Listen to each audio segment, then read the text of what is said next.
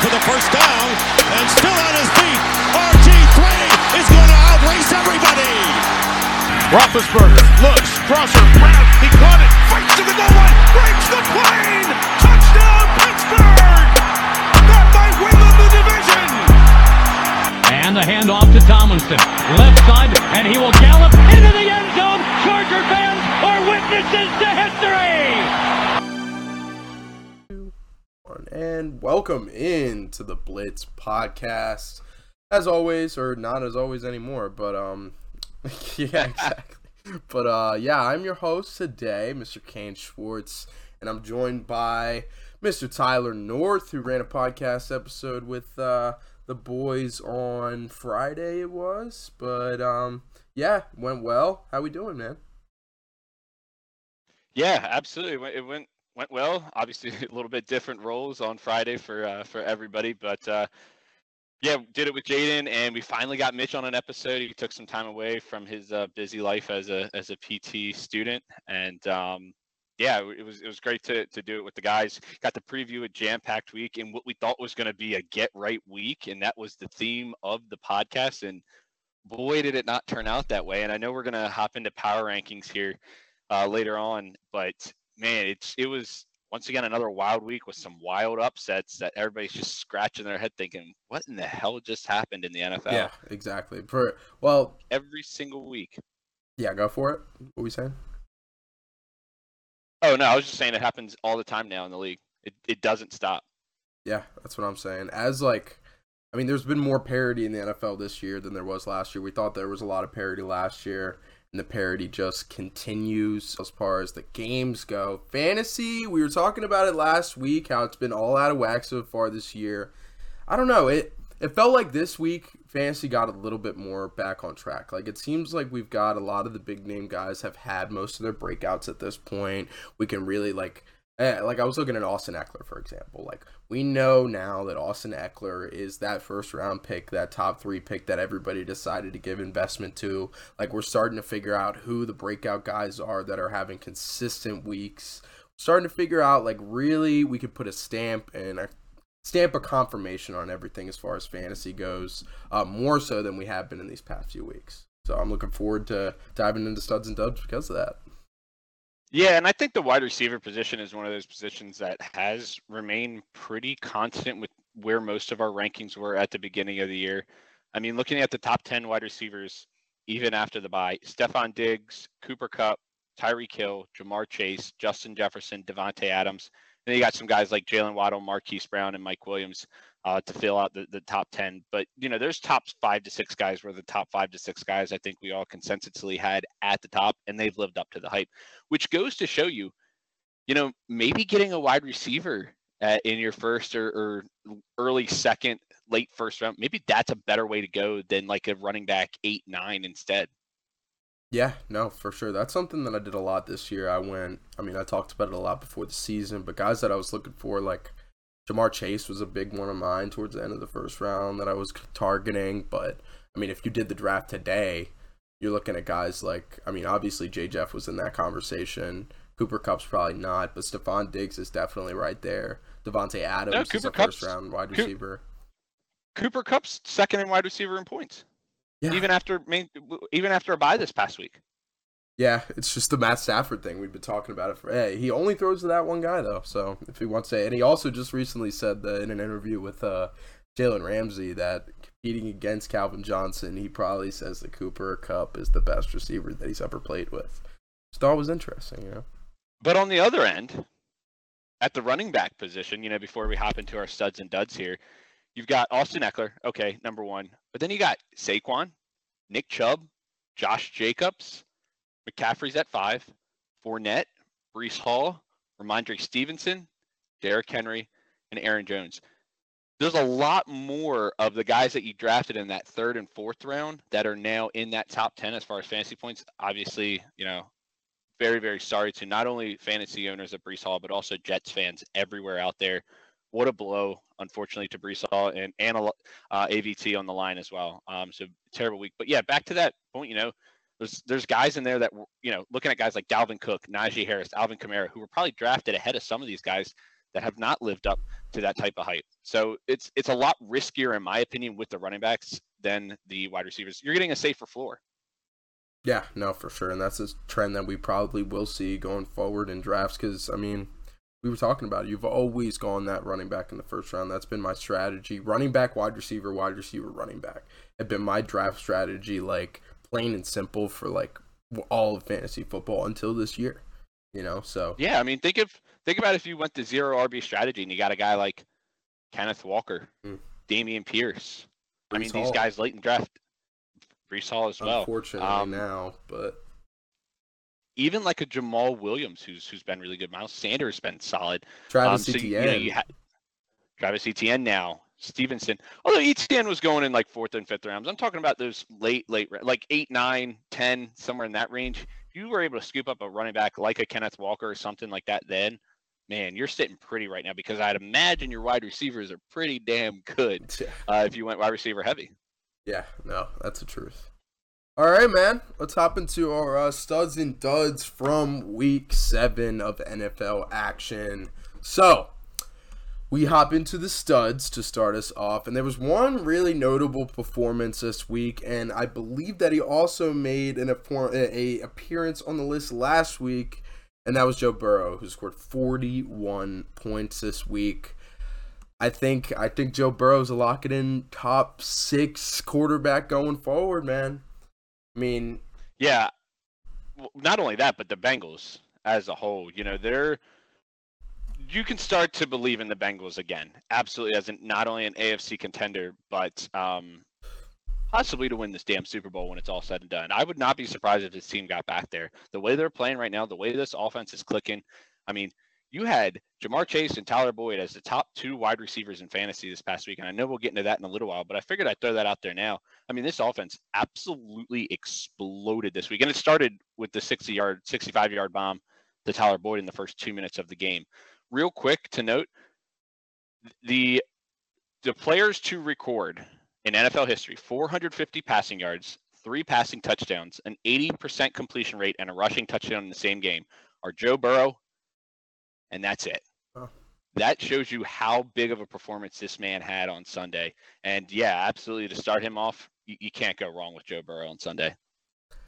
I also believe that he's only quarterback in NFL history with multiple performances of over 500 yards passing, I believe, which is like straightforward, but that's crazy to believe. But yeah, I think it was like since like 1980 or something like that. It's like he's the only one to do it twice, and then there's like I think Peyton or Big Ben might be in there, Brady might have been in there once, or Breeze, maybe Montana or something like that. But yeah, it's a very, very limited list that he put himself in, and not only that, but twice he's on that list. Yeah.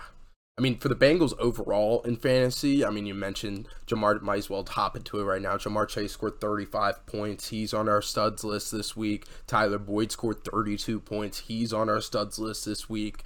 I mean, overall, is there 3 rosterable wide receiver 1/2s on this Cincinnati Bengals team? Because Tyler Boyd is starting to put a decent stretch together of solid performances, man.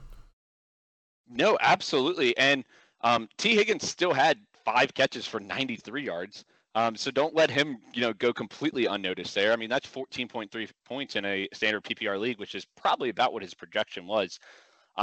So yeah, I think you absolutely can roster all 3 of these guys. And it just, Hayden Hurst, I have him in one of my leagues. He got me 9 points. I mean, nothing to write home about, but nothing terrible. If they're going to throw the ball like this, though, Joe Mixon's going to take a hit. Somebody's got to take a hit in this offense. If you're throwing the ball that much, it's going to be Joe Mixon. If you're not, it's probably going to be Tyler Boyd that takes the hit. So what's going to be the strategy here week in and week out? That's what you're going to play with if you're a Joe Mixon or a Tyler Boyd owner. You almost have to guess what the Bengals' game plan is going to be going into the week. The last 2 weeks, it's been, like Jaden said, they figured it out in the second half against the Saints. Let's just throw the damn ball and see what happens. Well, that carried over into this week, and how'd that work out?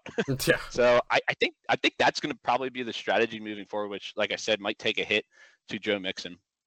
Yeah, for sure. Now, all 3 are rosterable, that's no question. But do you think all have an argument? I mean, Jamar Chase and T. Higgins is probably a wide receiver 2. Is Tyler Boyd a starting wide receiver 2 now on your fantasy team in a 10-team league?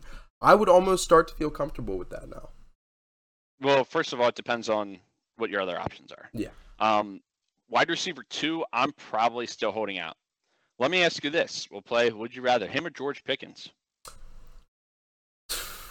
George Pickens. And I would love to say and Tyler that's the Boyd, conversation. but... And that's the conversation because I know some people are listing Pickens in that lower wide receiver 2 realm, but I have him as a 3. I still think he's a wide receiver 3. I know he's becoming a favorite target, especially in the red zone for Kenny Pickett, but Deontay Johnson's still there.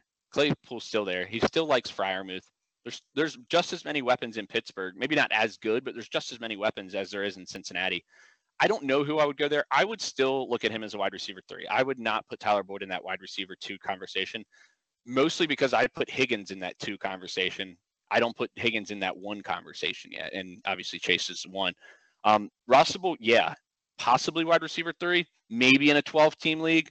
I would probably look at him more as a flex option. But, yeah, if he's, one of your only options in a 12-man league, or if you're like between him or Rashad Bateman maybe, I would probably lean Tyler Boyd at this point in time. Who knows what's going to happen with Bateman.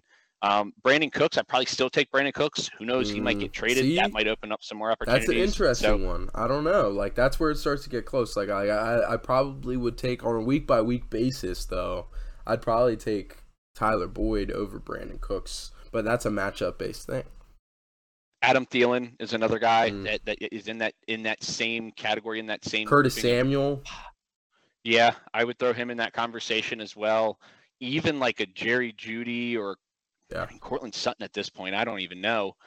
He might be in that conversation too. Depending on what happens with DK, I'd still put Tyler Lockett ahead of him, but it's close. So yeah, I like Tyler Boyd moving forward. I don't like him as much as a wide receiver too, though. Yeah. Final thing I'll say on Tyler Boyd: when you're making a lineup decision based on whether or not you're going to put Tyler Boyd at that wide receiver 2 spot on your fantasy team, like the argument for Tyler Boyd being in that wide receiver 2 spot is that he was a really good football player, like just 2 years ago. I mean, he was one of the top performing wide receivers in fantasy.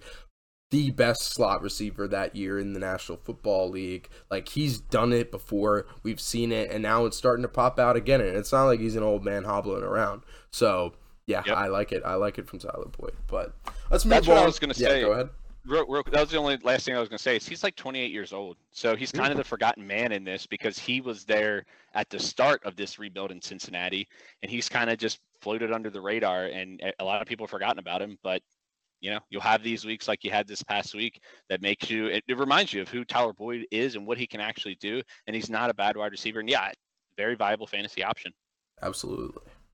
All right, let's roll on through the rest of the studs. And the next guy on our list is a guy that we were talking a little bit about in chat on Sunday, and that is Josh Jacobs, who rolls and thunders for 37 points on Sunday, man.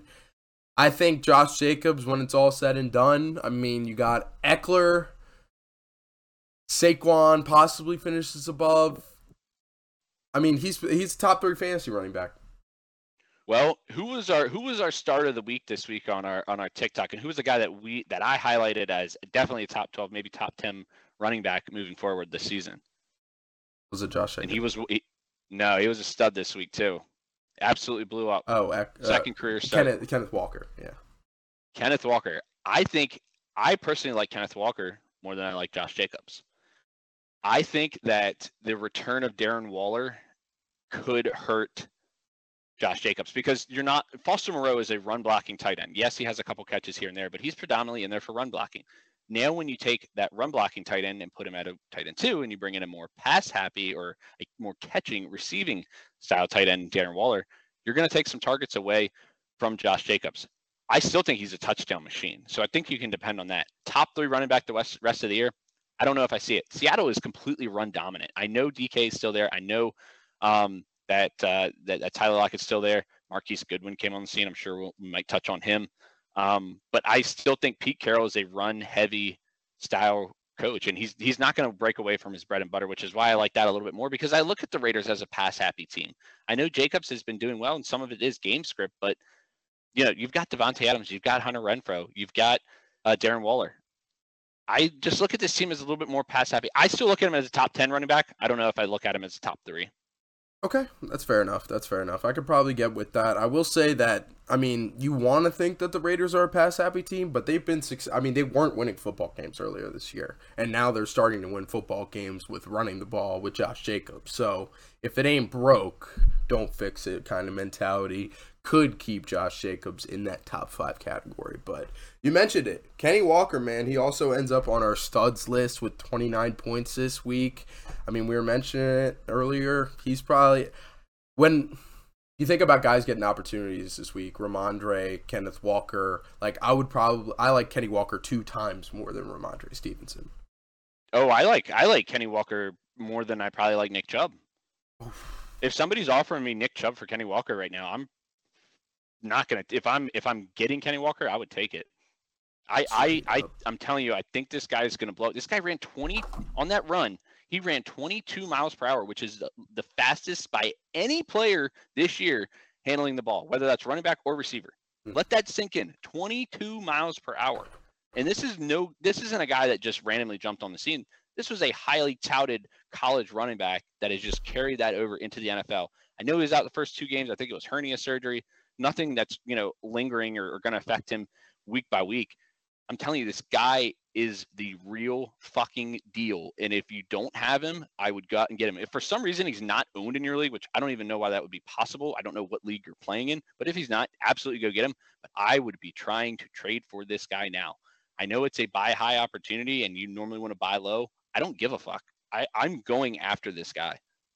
Yeah, I mean, I'm totally with you there. We saw what a really effective running back in Seattle can do in the form of Marshawn Lynch beast mode, and Kenneth Walker's catching passes. So imagine what Kenny Walker can do. For the. But you look at the history. You look at the history too, besides Lynch, Chris Carson, even Christine Michael did really well. Rashad Penny was doing well before he got hurt, and last year as well. Running backs thrive in Seattle. Yeah, Chris Carson. I mean, he was. As far as highly touted guys coming out of college, Marshawn Lynch is in that category. Kenny Walker's in that category. Chris Carson was I believe, a 4th or 5th round under pick. the radar at OK State. Yeah, he was a little. Rashad Penny, he wasn't as first round pick. And that's the question. What do you do if you're Seattle? What do you do with Rashad Penny now? No clue. I mean, he's hurt, so obviously he's not valuable in trade as far as trade value this year. Maybe in the offseason you try and deal him, but you might just run the 2-headed monster with those 2.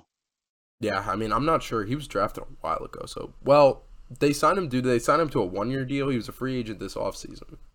I think they did. I know it was a smaller deal. Yeah. So, I mean, Kenny Walker is the running back in Seattle going forward, the RB1 for sure. So, we mentioned Austin Eckler also ends up on this studs list with another 36 points.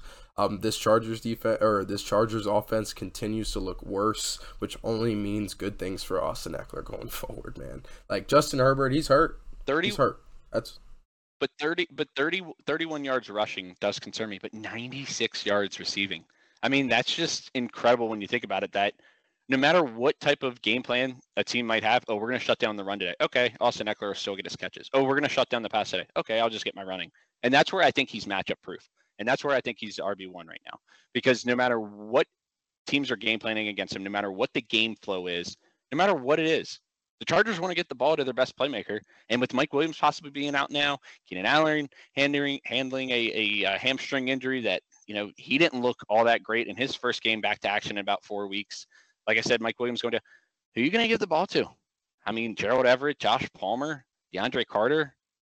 It's Austin Eckler. That's pretty much it. And Herbert's going to be fine dumping it off. I mean, 12 catches? That's absolutely ridiculous for a running back. Yeah, and I think I saw a stat that Herbert only went 5 plays over 15 yards downfield. I was talking about it earlier. I really do think those ribs are going to fuck with him the rest of the season. I think that's what it is, because you're trying to find an explanation as to why one of the best quarterbacks in football last year is just playing terribly this year. And it's... And oh, how the turntables. Do we bring up the conversation with Herbert and Burrow again? Because we've been a little silent on that the last couple of weeks because Mr. Joe Burrow has been doing his thing, but I think it might be something that we talk about later on in some power rankings. For sure. It'll be interesting to talk about. All right, let's move on to another stud on the stud list, and that is Aaron Jones. who goes for 29 points, helped him out to get a garbage time touchdown in the end zone. But it was a hell of a catch. He mossed him, something that no Packers wide receiver can do right now, and only Aaron Jones has talent to do. But he had pretty shitty weeks the 2 weeks prior to this. So I don't know how to feel about Aaron Jones. Like, I mean, coming into the year, I loved him to death, and it seems like the Packers are going to continue to be in losing football games. So as far as like that goes, that makes me feel good because A.J. Dillon's not going to get as much run because they won't be ahead in ball games, and they won't just be trying to run the clock with an A.J. Dillon type. They'll be trying to get yards with a guy like Aaron Jones. So that way I feel good, but this Packers offense just looks shit. So 23 yards rushing for Aaron Jones. Just let that sink in. And A.J. Dillon, 15 yards rushing. That's it. No catches, 4 rushes, 15 yards. I mean, that guy's completely disappeared, which is why if you have Aaron Jones, you gotta be like, damn, this offense is shit. But at least the backup isn't getting all the touches, you know? Aaron Jones is still being factored into the passing game. I mean, I think he had 9 catches in this game, 53 yards, 2 touchdowns, which obviously really bailed him out for a good fantasy day. But yeah, the competition has not been playing well. I would probably still roster A.J. Dillon if for only a handcuff purpose, but man, I would not be starting A.J. Dillon right now. But yeah, Aaron Jones, he had those dud weeks previously. I don't think this is sustainable if he can't get the running game going. You can't depend on 2 receiving touchdowns every single week from your running back. Yeah, no, for sure. I mean, that was one thing I mentioned on our little IG live sesh before the game. If we could stop the Packers' run game, then we can win. And that's what ended up happening. If you could stop this Packers run game, then you can basically stop every weapon if you want to call it a weapon, on the Packers offense. So Aaron Jones, I mean, you can't depend on that, really. It's like, I want to feel good about it, but it's tough. It's tough right now. Aaron Jones, I feel like, is miles ahead of A.J. Dillon. People that thought that A.J. Dillon was going to take over this year are sadly mistaken at this point. But that's about all you could take from that. So, all right, let's move on through the rest of the studs. Mecole Hardman, 28 points this week, heavily involved in the Chiefs' offense. He's got to be a hot waiver wire commodity this week. Yeah, I wouldn't get too excited about Mecole. I know it's happened back-to-back weeks where he's had touchdowns. Juju still looks like he's the guy. And I don't think that that's at all questionable, really and truly. Mecole had 4 catches for 34 yards and a touchdown, and then had a rushing touchdown as well, which is what he adds. You know, a little bit more of the rushing, obviously more so than Juju, but sustainable, I don't know. I'm still looking at him as like a flex option. Like, you're going to have the weeks like you had this week, but then you're also going to have the weeks where he puts up, absolute duds as far as, the last 3 weeks he's had really good weeks, 28, 13, and 12. But you look at the games before that, 1 point, 1 point, 7 point, 10 point. You're going to get those boom weeks. You're going to get those bust weeks. He is the definition of a boom or bust receiver. If you're depending on him on a bye week, I agree with it. As a wide receiver 3, maybe flex option. But other than that, you're not putting this guy in your lineup you've got better options, I would hope, than starting him as like your wide receiver 2 or your wide receiver 3. Waiver wire ad, probably. I think he's worthy of a roster spot, but I don't know about putting him into my starting lineup on a week in, week out basis.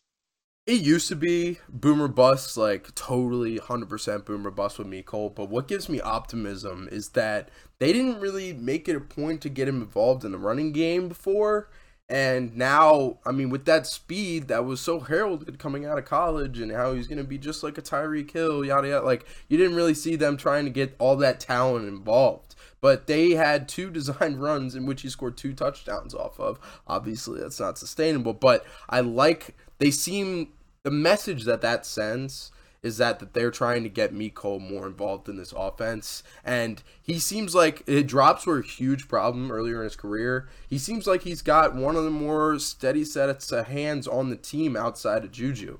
So, from what we've seen so far. So, I like Mecole a lot as a waiver wire ad this week. I don't know. I heard something from the Chiefs today that they a quote recalling a quote from Patrick Mahomes before the season about how this Chiefs offense will be so frustrating. Sorry, fantasy managers, because it's going to be somebody different every week. And it kind of gives that vibes with me, Cole. But I feel a lot better about him now than I did before. See, I feel better about Juju. I think that if you spent some draft capital on Juju in like the 5th, maybe 6th round, I think that he's I think you know what his floor is going to be, 7 points, maybe 8 points. But I think he's turned into Mahomes' number one target. And this is what we talked about at the beginning of the year. It was going to take time with him and Valdez-Scantling. He hasn't really gotten it going yet. I mean, he had some big catches this week, but we knew that it was going to take time for them to build up chemistry with Mahomes because this was a completely different offense. But it does show you when teams try and shut down Kelsey. I mean, I know he had 15 points or so, which is still ridiculous, but not a Kelsey-like week. And when teams try and shut him down, it still gives the other guys opportunities, and they're thriving on those opportunities. So, yeah, it once again comes down to game plan. Are teams going to shut down Kelsey, or are they going to try and shut down the receivers, which is where Miko plays into that factor. Like I said, I like Juju as the number one receiver in that offense moving forward, but I think Miko is a viable number 2 option, which, like I said, puts him on that 3 maybe flex radar on a bye week. But, like, for instance, I would take Tyler Boyd over Miko for sure. Me too. That's the conversation you're having. But Juju easily over a guy like Tyler Boyd. Like I'm not making the argument that Juju is not as good as or as viable an option as Miko. I think Miko's a hotter waiver wire ad than you're leading on. Like, I like him better than you do, but we're on the same page with Juju. Like, that guy is the most trusted target of Patrick Mahomes right now. And I said this before the season with Aaron Rodgers. Like, now I'm saying it with Patrick Mahomes, if you're closing your eyes and taking a dart throw on the guy who's going to be the number 1 receiving option outside of Travis Kelce for Patrick Mahomes, you're doing that. And a lot of people took that shot with Juju, and it's finally starting to shape out. He's had 2 20-plus weeks the past 2 weeks, and I think he's probably lock it in wide receiver 2 in your lineup for the rest of the year.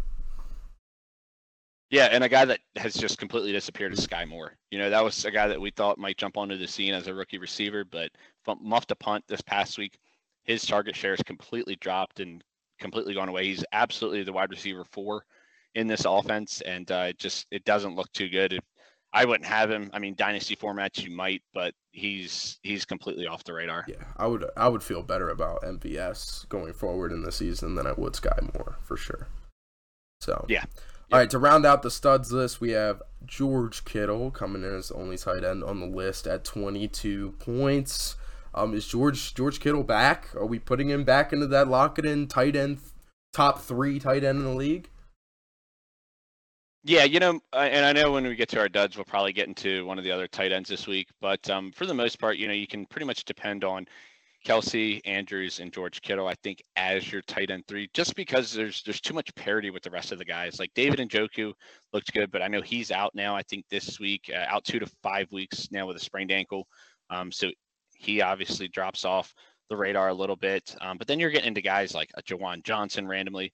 Pat Freiermuth might be in that top 5 tight end conversation when it's all said and done. Dalton Schultz had a nice little bounce back game, so maybe fantasy owners are looking for him to step up. You still got a guy like Zach Ertz or Dallas Goedert.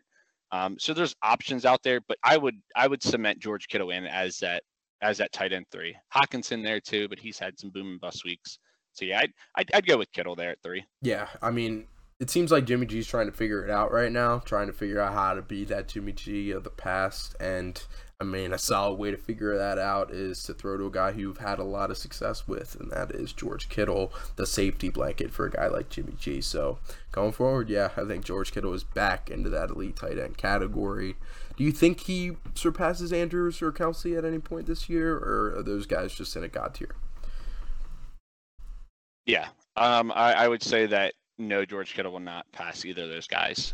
You have Brandon Ayuk, you have Deebo Samuel, and you've got Christian McCaffrey. Too many targets to go around. Andrews, who else is he going to throw to? I mean, Bateman, Duvernay, okay. And then Kelsey's obviously Mahomes' number 1 target, and there's no shying away from that. So I think he's 3rd, but in my opinion, he's a pretty distant 3rd. I would still take those 2 any week over Kittle. Fair enough. All right, that does this for our studs segment of the week. So let's dive into the studs portion. And to start it out, we have Jared Goff coming in at 2 points. I don't think he's rosterable anymore. He was kind of a hot ad in 2 quarterback leagues for a little bit, but I don't like it anymore. I don't think you can roster Jared Goff. No, I mean, Amon-Ra Brown. Amon-Ra St. Brown got hurt in this game. Obviously, Swift was out as well, which he normally is a decent pass-catching running back. I know Jamal Williams is there. Jamal Williams actually fumbled for the first time in his NFL career this past week, which is pretty ridiculous because he's been around for like at least 6 or 7 years. But yeah, I would be looking for much better option than Jared Goff. I mean, if you want to go to the waiver wire and look for some guys, if Geno Smith is still available, I'd be looking at Geno Smith as a starting quarterback. Weirdly, it's so weird that I can sit here and say this, especially since we're going into week 8. But Daniel Jones might be a quarterback that you're going to stream as an option on a bye week because of what he's got to offer. So I definitely think there's other options out there more so than Jared Goff. Justin Fields. God. Justin Fields had a great week on Monday night against the Patriots. He looked great. His running ability, whoo, sky's the limit for that guy. And I don't like the Bears, but I do like Justin Fields, and I am rooting for him maybe on a different team. But yeah, there's much better streaming options. Yeah. That's another stud that I didn't mention. Justin Fields, for sure. He was the stud of the week. I mean, compared to what he's been doing, I mean, he seems like he's actually here. Maybe actually arrived. So, the other guys on the duds list at the quarterback position, Lamar puts up only 11 points this week. That's back-to-back appearances on the duds list for Lamar after having a really hot start to the season. I mean, I don't like it because we have seen this before where Lamar just gets into these ruts, but he's fucking Lamar Jackson. I wouldn't panic if I were Lamar Jackson. No, I mean, like, you're going to start him. Do you want to maybe try and trade? That's a possibility. Here's his week by week overall this season. 21, 42, 40. Obviously, like you said, brilliant start. Last 4 weeks, 15, 15, 17, 10. That's not what you're looking at from a top 4, top 5 quarterback. You want to at least have 20 points in one of those weeks. I agree. I don't think you're pressing the panic button. I think the contract's getting to him, man. I really do. I think it's a huge psychological impact on him right now that now when he's struggling and maybe not performing, and when they're up in these games and you blow that lead once and then you do it again and then you do it again, it's like that contract's weighing on you because people are talking. The media is absolutely any little thing that you do, they're going to scrutinize. And you fumble like you did against the Giants, or this past week they almost gave it up. I know it was Justice Hill's fault, but I just worry about the psychological impact that it's having on him right now because he's dealing with all these conversations. This is something that we have never seen before. I don't have ever seen in professional sports, especially with an athlete at the level that he's at. So yeah, I worry about that. But as far as fantasy is concerned, I mean, what other option are you going to get besides him? I don't know maybe if you could trade him for like a Joe Burrow, possibly, but I think I'd still probably take Lamar over Burrow. But that's the conversation as far as guys in that same grouping that you might want to trade for. But I would probably still take Burrow. I would still take Lamar. Yeah, when I say hit the panic button, are you hitting the panic? Like, are you trading him away? Personally, I'm not. Like, I'm giving it another week or so because I still think Lamar Jackson could win MVP when it's said and done. Like it this year, no. I don't. I think with what Josh Allen's doing, what Patrick Mahomes is doing, what Jalen Hurts is doing. Jalen Hurts has outshined Lamar Jackson. Even what Geno Smith is doing. I mean, I think that all these guys are just putting up much better seasons, and it's going to take them to have like 3 or 4 weeks that Lamar's had for them to completely, for him to supplant them in the MVP race. I just don't see it. I can see 1 or 2 bad weeks from these guys, but not like 4 consecutive weeks. Fair enough.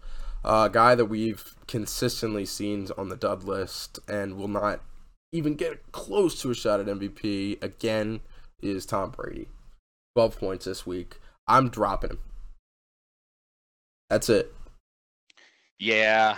He's droppable. This is the thing. And I don't think there's a debate unless it's 2 quarterback league. If it's a 10-team league, I'm dropping him. It's it. He's a name, guys. It's just like it's a name, but fantasy football is about points, not names. You got to drop Tom Brady. Yeah, the other thing is like he's gone against some weak pass defenses in the past couple weeks. Kansas City, Atlanta, Pittsburgh, and Carolina, and he's put up 25, 19, 13, 11. So he's consistently gone down week in and week out. That's not even his lowest point of the season, because in week 2 he had 9 points against the Saints. So yeah, I would look at him in that wide receiver quarterback, like 11 to 14 or something, probably. I don't think he gets higher than 15 on a weekly basis. I mean, look at what he's done so far this year, man. Like, he's getting his guys back. All right, let's do a little friendly wager here. Tom Brady will be a top 15 quarterback this week. This week? That's such a fucking sneaky bet. No, rest of the season. You said week in, week out he's not a top 15. Okay. Matchup based. I'll go. Matchup based. I'll go top 12. Okay, deal. All right, so here's what we're gonna do on Engage 8 sometime next week. If he is not a quarterback 12 or better, I will do 20 push-ups on Engage 8, and if not, you will do 20 push-ups on Engage 8. Fair enough. I mean, 12. All right, 12 is deal. close. Go ahead. You realize what you just did? You just bet against Tom Brady. I mean, is this Just Tom realize Brady? that. Let that Is sink this Tom in. Brady or a man posting as Tom Brady in a meat skeleton? Like, this is not Tom Brady. Like, I don't give a fuck. I'm not nervous at all to bet against this fucking goober. Like, this guy stinks. Okay. He just put up 3 points against the Panthers. Woo! No thanks. I don't want you anywhere near my fantasy team. You're a QB2 in 2 quarterback leagues in a 10-team league. In an 8-team league, you're also 2, but rosterable in a 2-quarterback league. But only if you're in a 2-quarterback league or a 12-team league am I rostering Tom Brady. All right, another guy with a dud of a week. Dak Prescott, 12 points in his return to the gridiron. I don't know. What do you think, man? I mean, I kind of called this going in, is that it's going to take a little bit of time. Him and another quarterback who didn't have that great of a game, and that's Tua. I know he had like 15 points, but both of them. I mean, Tua came out firing, but then you saw it slowing down.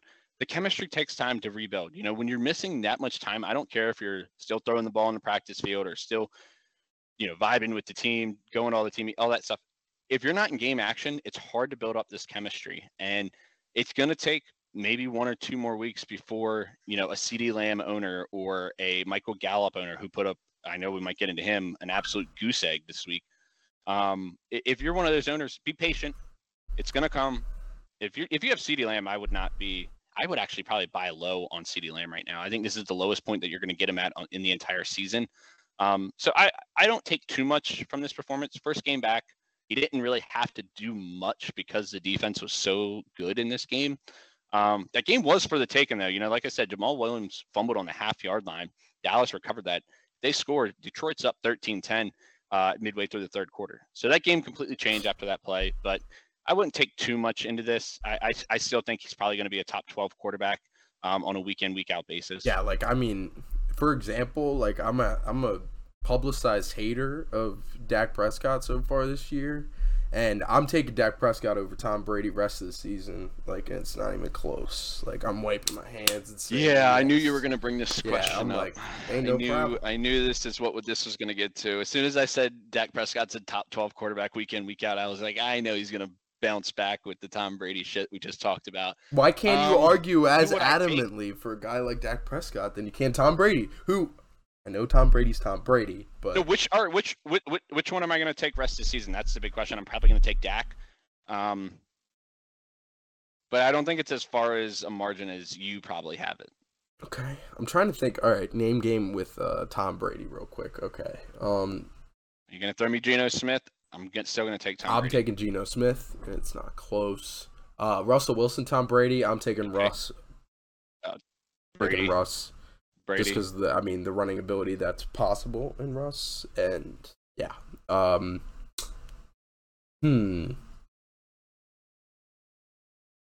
I'd probably take Kyler.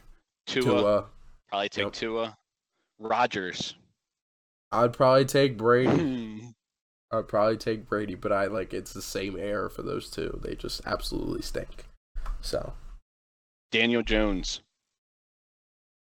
I'm Brady. Okay.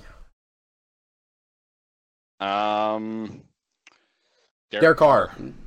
So quick to say that. Yeah, it's close. Trevor Lawrence. I'm pretty quick to say that too. I'm taking Brady. Dude, that's like 10 quarterbacks that I probably put ahead of Tom Brady, so my bet is pretty close. Okay. But okay. All right. Well, we're going to see. As far as Dak Prescott goes this week, he put up the 12, kind of a stinker, but you can't take much. In fantasy, you can't take much from this. The Cowboys, you can be slightly concerned because they were struggling to beat the Lions in Dak Prescott's return. But, yeah, and with CD, CD's not really quarterback dependent, in my opinion. He's better with Dak, but, I mean, no matter the level of quarterback play, no matter if Dak's playing good or bad, I feel like CD's going to be good. So, as we move on through the duds, we hop into the running backs, and we've already talked a lot about it, not really used to beat the dead horse. 2 points for A.J. Dillon. Yeah, I mean, he's droppable or a backup handcuff. 8-man league, he's droppable. 10-man league, it's a debate. 12-man, I'd still keep him. I mean, he had that big week 1, and that's it. That's it. Yeah. So I'm probably dropping him in an 8 and 10 team league. Hold on to him in a 12 team league. I'm looking elsewhere. We'll put it like that. Because if you're looking at somebody super attractive on the waiver wire this week, and looking at AJ Dillon, he's probably the most sore thumb on your team. You're probably feeling good about that. But as we move on, go ahead. Yeah, I mean, I would probably look at a Deontay Foreman or Chuba Hubbard over AJ Dillon. It's close, but I would probably take the upside that you might get out of those guys, especially if one were to be injured. I know Chuba's nursing a little bit of a tweaked ankle, but he should be ready to go this week. But even a guy like a Jerick McKinnon, I'd probably take Jerick McKinnon right now, even over him.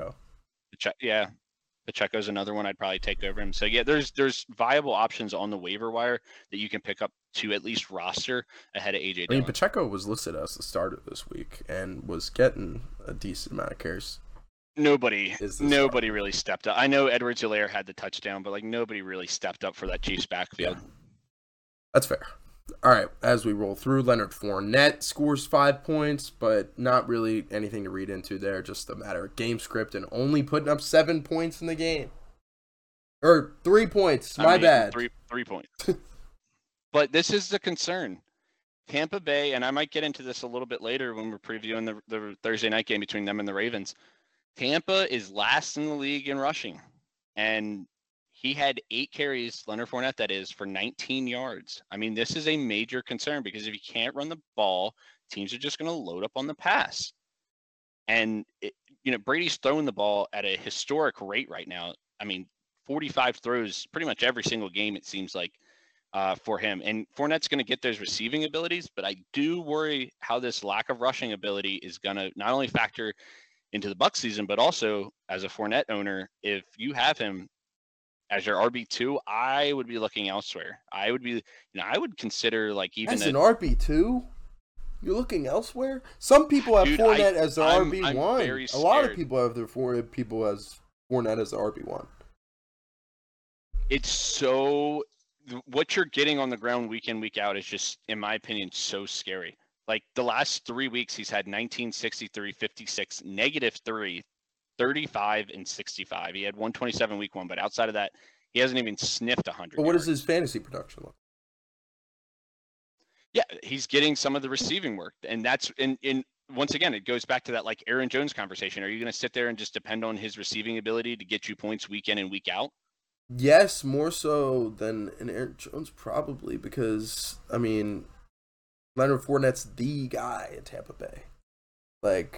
Aaron Jones and A.J. Dillon, as much as we've been shitting on A.J. Dillon, is probably going to be mostly a 50-50 split going forward. That's not the case here. Would you trade Travis Etienne for Leonard Fournette? No, because... Travis Etienne's an RB2 right now. Come on, man. They don't have James Robinson anymore. They're an RB1. I know they don't. Travis Etienne is an RB1, guys. RB1. He's easily an RB1. What about an Alvin Kamara? Come on, man. No. Okay. These are the like. How many RB1s? Okay, those are lower tier RB1s. Okay, there's 10 RB1s right now. Lenny's one.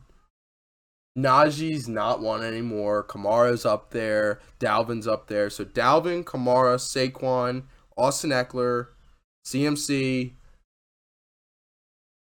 and then that's where it starts to Josh Jacobs. Jacobs. Nick Chubb. Okay. Joe Mixon. That belongs there. There's definitely one more that we're missing. Kenneth Walker. I would put Kenneth Walker in that category. Okay, but that's a question mark. Like, is it? Yes.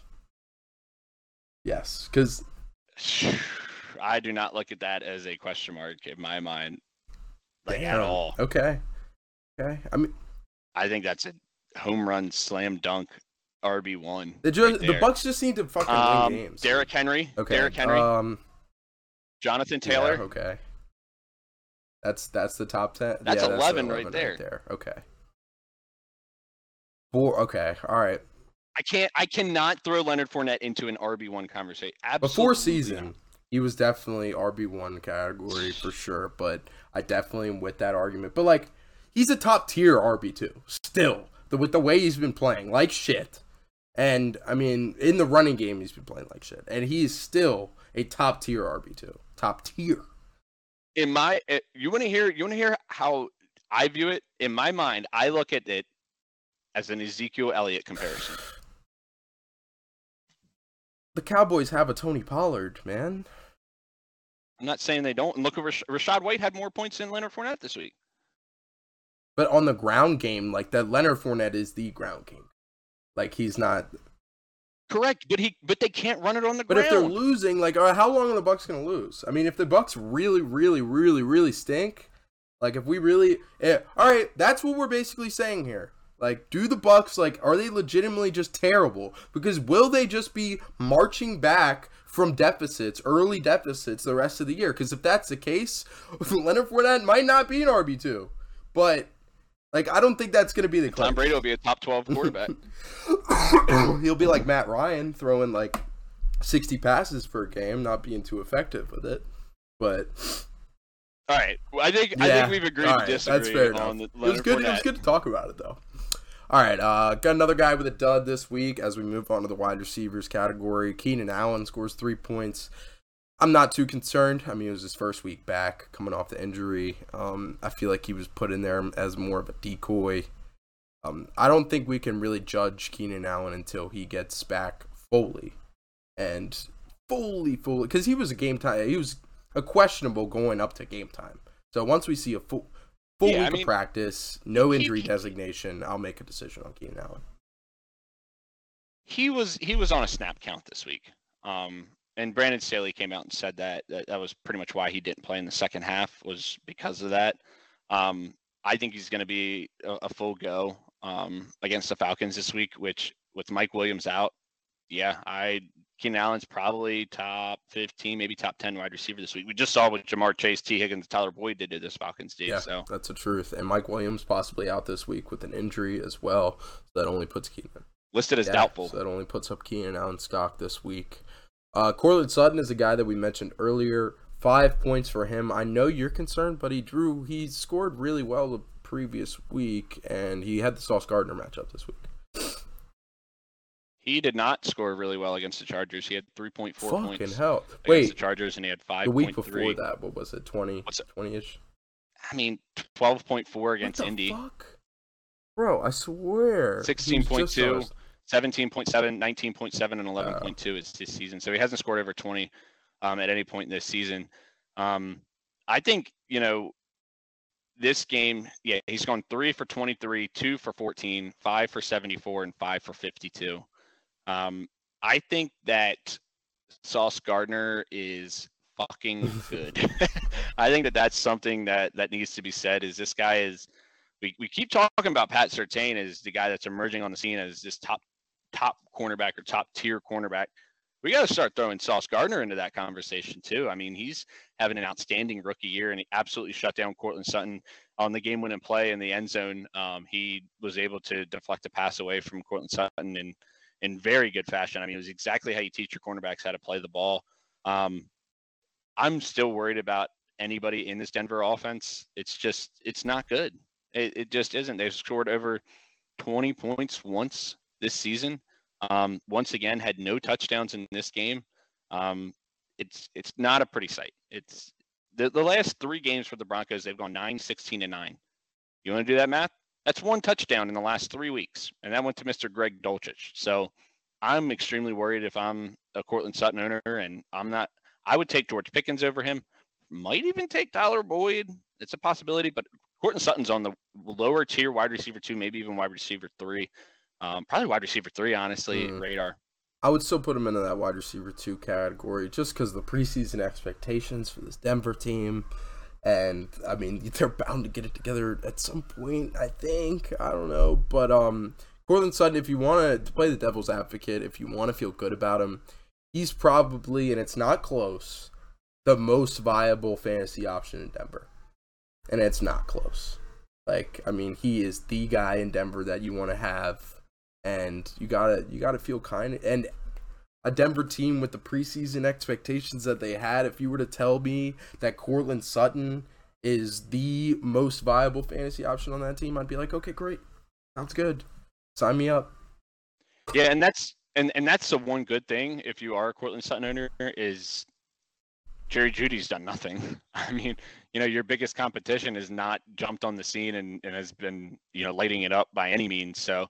Yeah, that's the one thing that does give me hope. I don't think Russell is good at all. And obviously, if you're going to depend on Brett Rypien, that's not a good thing that you want in fantasy. For sure. All right, to round out this list of duds, Michael Pittman, 9 points this week.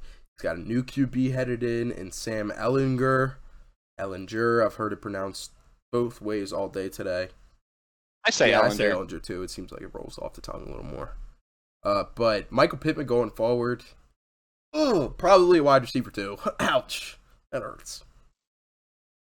I mean, I have always viewed him as a wide receiver 2. Maybe there was some wide receiver 1 upside, but I don't think he takes that much of a hit. I think that Ellinger might actually be a better fantasy option for Michael Pittman owners because I think what's a new quarterback going to do? He's going to go to his best target. He's not going to throw 60 times a game like Matt Ryan's been doing. No, he's not. But even if he throws 20, I could see half of those going to Michael Pittman. I would not be surprised because with a young quarterback, they're going to go to who their best target is. Yeah, and that's kind of I don't know about that because I was making the argument before on Engage 8 because we were talking about Ellinger, and backup quarterbacks tend to throw to the guys that they've been throwing to in practice, like the guys that they've been getting reps with. Like that's the wide receiver 2s really seem to take a bump when the back, like Noah Brown, for example, like he was not even on the fucking radar in Dallas, and then Cooper Rush comes in, and now he was a wide receiver 2 there for a couple weeks.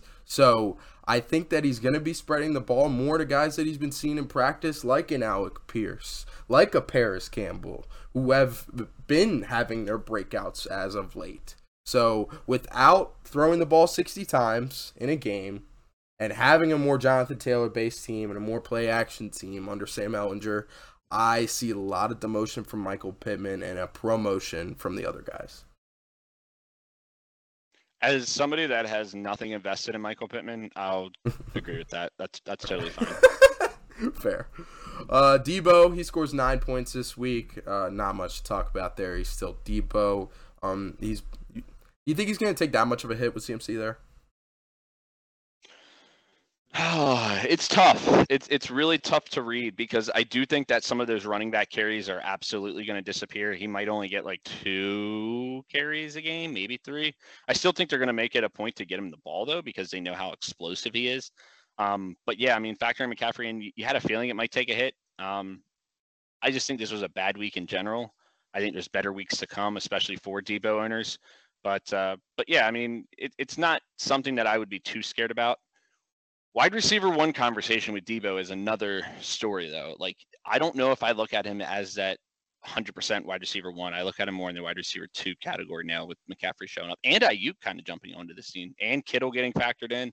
So there's a lot more targets to go around. I think there's definitely a debate to be had there whether or not Deebo's slipping towards that wide receiver 2 category. But if Deebo Samuel's a wide receiver 2, you feel pretty fucking good about that. So to round out the list, Mark Andrews, we mentioned earlier, 0 points for this guy. 0.4. I think he had 4 rushing yards. Okay, my correction. He took a snap under center and rushed it up the gut for 4 yards, and that was it. So he took 2 snaps under center yesterday, something we've never seen before. He did, yep. I mean, I don't know. He's still Mark Andrews. He's still top 2 tight end in the league. Do you think this is a kind of game that starts to put Kittle into that conversation over Andrews, though? No, and the reason being is because, once again, I'll touch on it. Who else is Lamar Jackson going to throw to? He's the number 1 target, just like Kelsey's the number 1 target for Patrick Mahomes.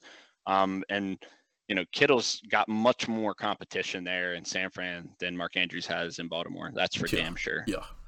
Last guy on the duds list, and he's been making duds appearances since he came into the league, and that is Kyle Pitts, who scored 4 points after scoring his first touchdown on American soil last week. I mean, you're still starting him as a tight end. He's still a top 10 tight end, but he's not. Is he? He is. With the what he put up last year and the dart throws that you're making at the rest of the tight ends, you're still starting him on a weekly basis. He's either getting double digits or 3 points. He's gone 3.9, 3.9, 3.9, 3.9, 13.7, 3.5, 0, 10.9, 3.9. I mean, where does that rank, though, as far as tight ends on the year? Yeah, and that's a good point because, like we said, it's a position that it's just so hard to come by any points. But he on the season is wide receiver, tight end 21. Oof, that stinks.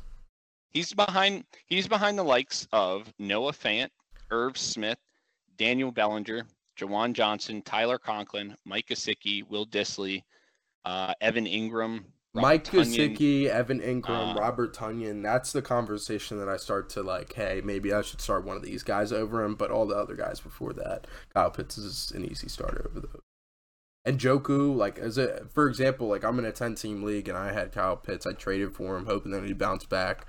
It hasn't really, but I picked up Njoku off the waiver wire. And Njoku.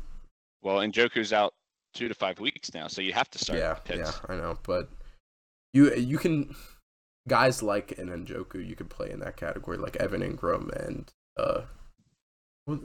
Hayden Hurst. Like I would start. That's Robert Tonyan. That's where I would start considering benching Kyle Pitts. But you're most likely those tight ends are most likely on other teams. So out of guys that you're going to pick up, correct, probably not starting them over Kyle Pitts. All right, man.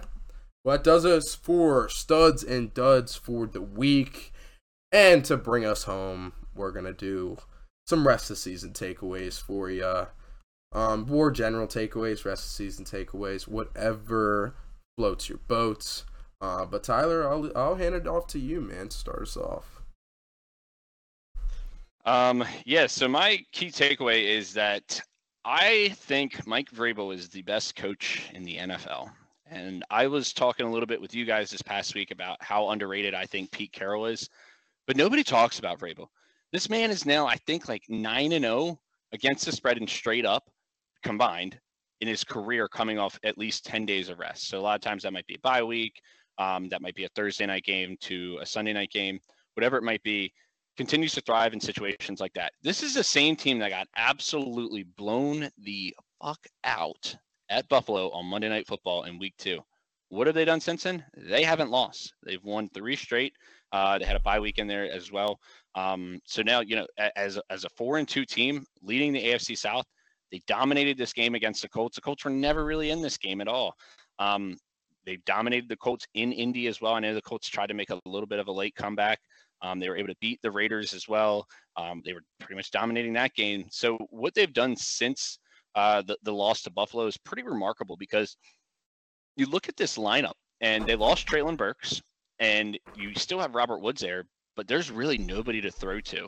So all you're depending on is mostly Derrick Henry and maybe a tight end here and there, and your defense. And if you look on paper, this defense is not great. It's not one of those top end defenses that you're looking at as the best defense in the league, or even a top 10 defense in the league. But somehow, some way, week in, week out, this team continues to get it done. And that is a big kudos to their coach. And we've seen what this guy's done. When Derrick Henry got hurt last year, what'd they do? They went on to still get the best record in the AFC. I know they lost in the first round to Cincinnati. What'd they do the year before? They went to the AFC Championship game. Or 2 years ago, 3 years ago, my bad. They went to the AFC Championship game. But nonetheless, what Mike Vrabel does with the little bit of talent, in my opinion, that he's got, like, what's Ryan Tannehill? We haven't even talked about him as a fantasy viable quarterback, which makes you think he's probably not even a top 20 quarterback in the league right now. But continues to get it done. There needs to be some kudos given to Mike Vrabel. At the beginning of the season, completely wrote this team off. I said this team was going to finish third in their division. This is going to be a complete rebuild. They're going to have to do something with Tannehill, probably throw Malik Willis in by week 14. No, this team's right in there. They're one game back of the best record in the AFC. I know it's the Bills right now, but Titans are right there. So I think there needs to be some humble pie eaten on my end for completely writing this team off. But this team's right back to where they were last year, the year before that, and it's all credit to Mike Vrabel, in my opinion. You love to see that. There's not a lot of that being done on the Blitz Pod, eating some humble pie, going back on a take, and reevaluating. I respect it, man. But yeah, I mean, Vrabel, got to give him his kudos. Coach of the year last year, and I was listening to Darius Butler talk earlier in the week on the Pat McAfee show, and he said that he runs the organization a lot like Belichick runs New England, and that's like a military system. You come in and it's like you're going into your job in the military every day. Like it's very disciplined, and I mean, obviously that seems to translate to success, as guys like Belichick and guys like Vrabel can take a roster like the Patriots and the Titans have right now and still win football games. So it's awesome to watch, man. All right, well, I will dive into my key takeaway, and it's kind of a two-sided one. It's a Cooper Rush and Dak Prescott is more of a Brady Bledsoe situation than Zappe and Jones, possibly by week 13. And I say this because, for one, I think Mac Jones being looked at in the same light of Drew Bledsoe is hilarious. I think it's insulting, and I have no clue why it's happening. I want to shut that talk down. And I mean, it does look interesting now that Zappe stepped in last night, but it's so much different than the Brady Bledsoe situation, and I want to show you just how similar the Cooper Rush Prescott situation might be to Brady Bledsoe. But Bledsoe, let's dive into his career a little bit, because we were talking last week about Bledsoe's career. We didn't have exact stats on us, but in his 2 seasons before the injury, in 2001, when Tom Brady so famously came in and stole the jobs and rode off into the sunset. 1999, he puts up almost 4,000 yards, finished 6th in the league. 19 touchdowns, 10th in the league. Throws 21 picks, which was 3rd most. But those are really good stats for sure. In 2000, throws for almost 3,500 yards, finishes 13th. 17 touchdowns, which finishes 16th, and 13 INTs. And then he was injured in 2001. He was 29 years old when he was injured and benched, and he had been the starter in New England for 7 years prior. So you had a 7-year sample size to say, hey, things probably aren't working out with this Drew Bledsoe guy. Like, you had 7 years to really let it develop, really let it sit and make a decision. But Mac Jones, he played 1 year in his rookie year last year, man. And he puts up, honestly, similar stat line to what Bledsoe did before he got injured. Almost 4,000 yards, which finished 13th, 22 tuds, which is 14th, and 13 interceptions.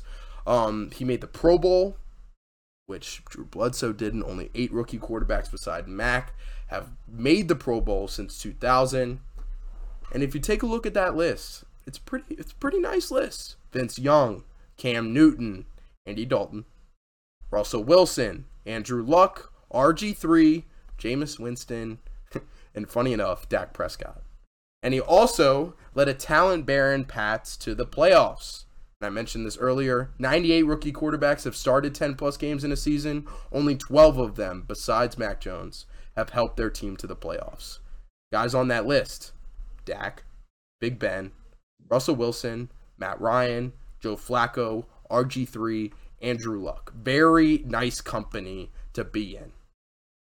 So, Mac Jones really did everything that you could possibly want out of a first-round rookie quarterback last year. I want to give it 7 more years before we call it like a Drew Bledsoe situation where we're shipping him out and moving on to the next guy.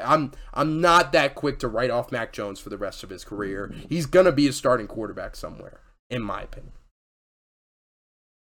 It's just, it's the Patriots. That's the main thing. That's the whole comparison with this. That's why it's been brought to light, is because you're having the presumed starter take rightfully so, but so many comparisons are being drawn that it's getting ridiculous. Yeah, the whole thing with Cooper Rush and Dak Prescott is, I still think, I don't know how old Dak is, but I would imagine he's probably in that same age as 29 years old, Drew Bledsoe. Coming off an injury. Cooper Rush is 28 years old, though. So you can't compare that completely because it's not like he's a rookie quarterback that just started in the league and is now going to take over for a Pro Bowl quarterback. Also, people forget, Drew Bledsoe took the Patriots to the Super Bowl. Just want to throw that out there, too. Dak Prescott has never taken the Cowboys to the Super Bowl. So those are a couple of my devil's advocate argument against your take there as far as what I see as to why there's the comparisons with Brady and Bledsoe with Mac Jones and Billy Zappi, and why I can't completely say that the Cooper Rush Dak Prescott situation is very similar to that situation because the backup's just as experienced as the starter. Yeah, okay. I can see your argument there for sure. But yeah, I just wanted to shut it down because, like, I mean, Drew Bledsoe was a veteran where they had taken them to the Super Bowl, but that Patriots team had high expectations every single year, and he took them to the playoffs only 3 years out of the 7 years. So, I mean, you expect more out of your quarterback. You saw 7 years of it. You didn't like it. Give Mac Jones another 7 years and then make a decision. But I don't really want to dive into Cooper Rush and Dak Prescott too much. But if you look up the Cowboys' upcoming schedule, man, Week 8 they play the Bears, who just dropped 33 on pass defense. Then they play the Packers, who are bound to be pissed. They play the Bills this weekend. If the Packers beat the Bills, they'll be looked at as a difficult team to run into in Week 10. Week 11, they play at the Vikings, a Tier 1 team of ours. Week 12, they play the Giants, a potential Tier 1 team of ours. And then they play the Colts. So if Dak doesn't perform well there, I mean, with McCarthy's situation, he's always had a short leash there. Rush has played better. He has a better PFF grade overall and passing grade than Dak Prescott in his game so far this year. They look like a better running team when Cooper Rush is in the game. And that's something we can never comfortably say about the Dallas Cowboys. But now Tony Pollard looks good. Zeke looks good. And Rush probably runs the play action better than Dak Prescott does at times. And there's less weapons in Dallas this year. Gallup had 0 catches in his return. So I could see where it would make sense that you might decide to go with a Rush over Prescott if you're feeling that urgency on Mike McCarthy's side. But I know the argument against it. But I think it's closer than a Zappi Jones situation. Ooh, I don't agree with that. I think the Zappi Jones situation is absolutely. Well, Zappy's going to start because now. of who your coach Zappy's is. going to start now. That's. I think Mac Jones is going to start. Little friendly wager again? What do you want to do this time? I know, because I would feel pretty good about Mac Jones starting too. But yeah, I was just like, that was the big. I've been hearing that for the past like 3 weeks with Zappy Hour. Like we've been talking Balin Zappy up a lot, but I just wanted to pipe it down a little bit. Like this is not the same thing. So, all right, man. Well, that just about does us for our key takeaways in Studs and Duds episode. We'll have this out on Wednesday morning. And then we'll have our Power Rankings episode out on Thursday morning. And then we'll have our last episode out on Friday and Saturday. So, catch you guys later. Peace.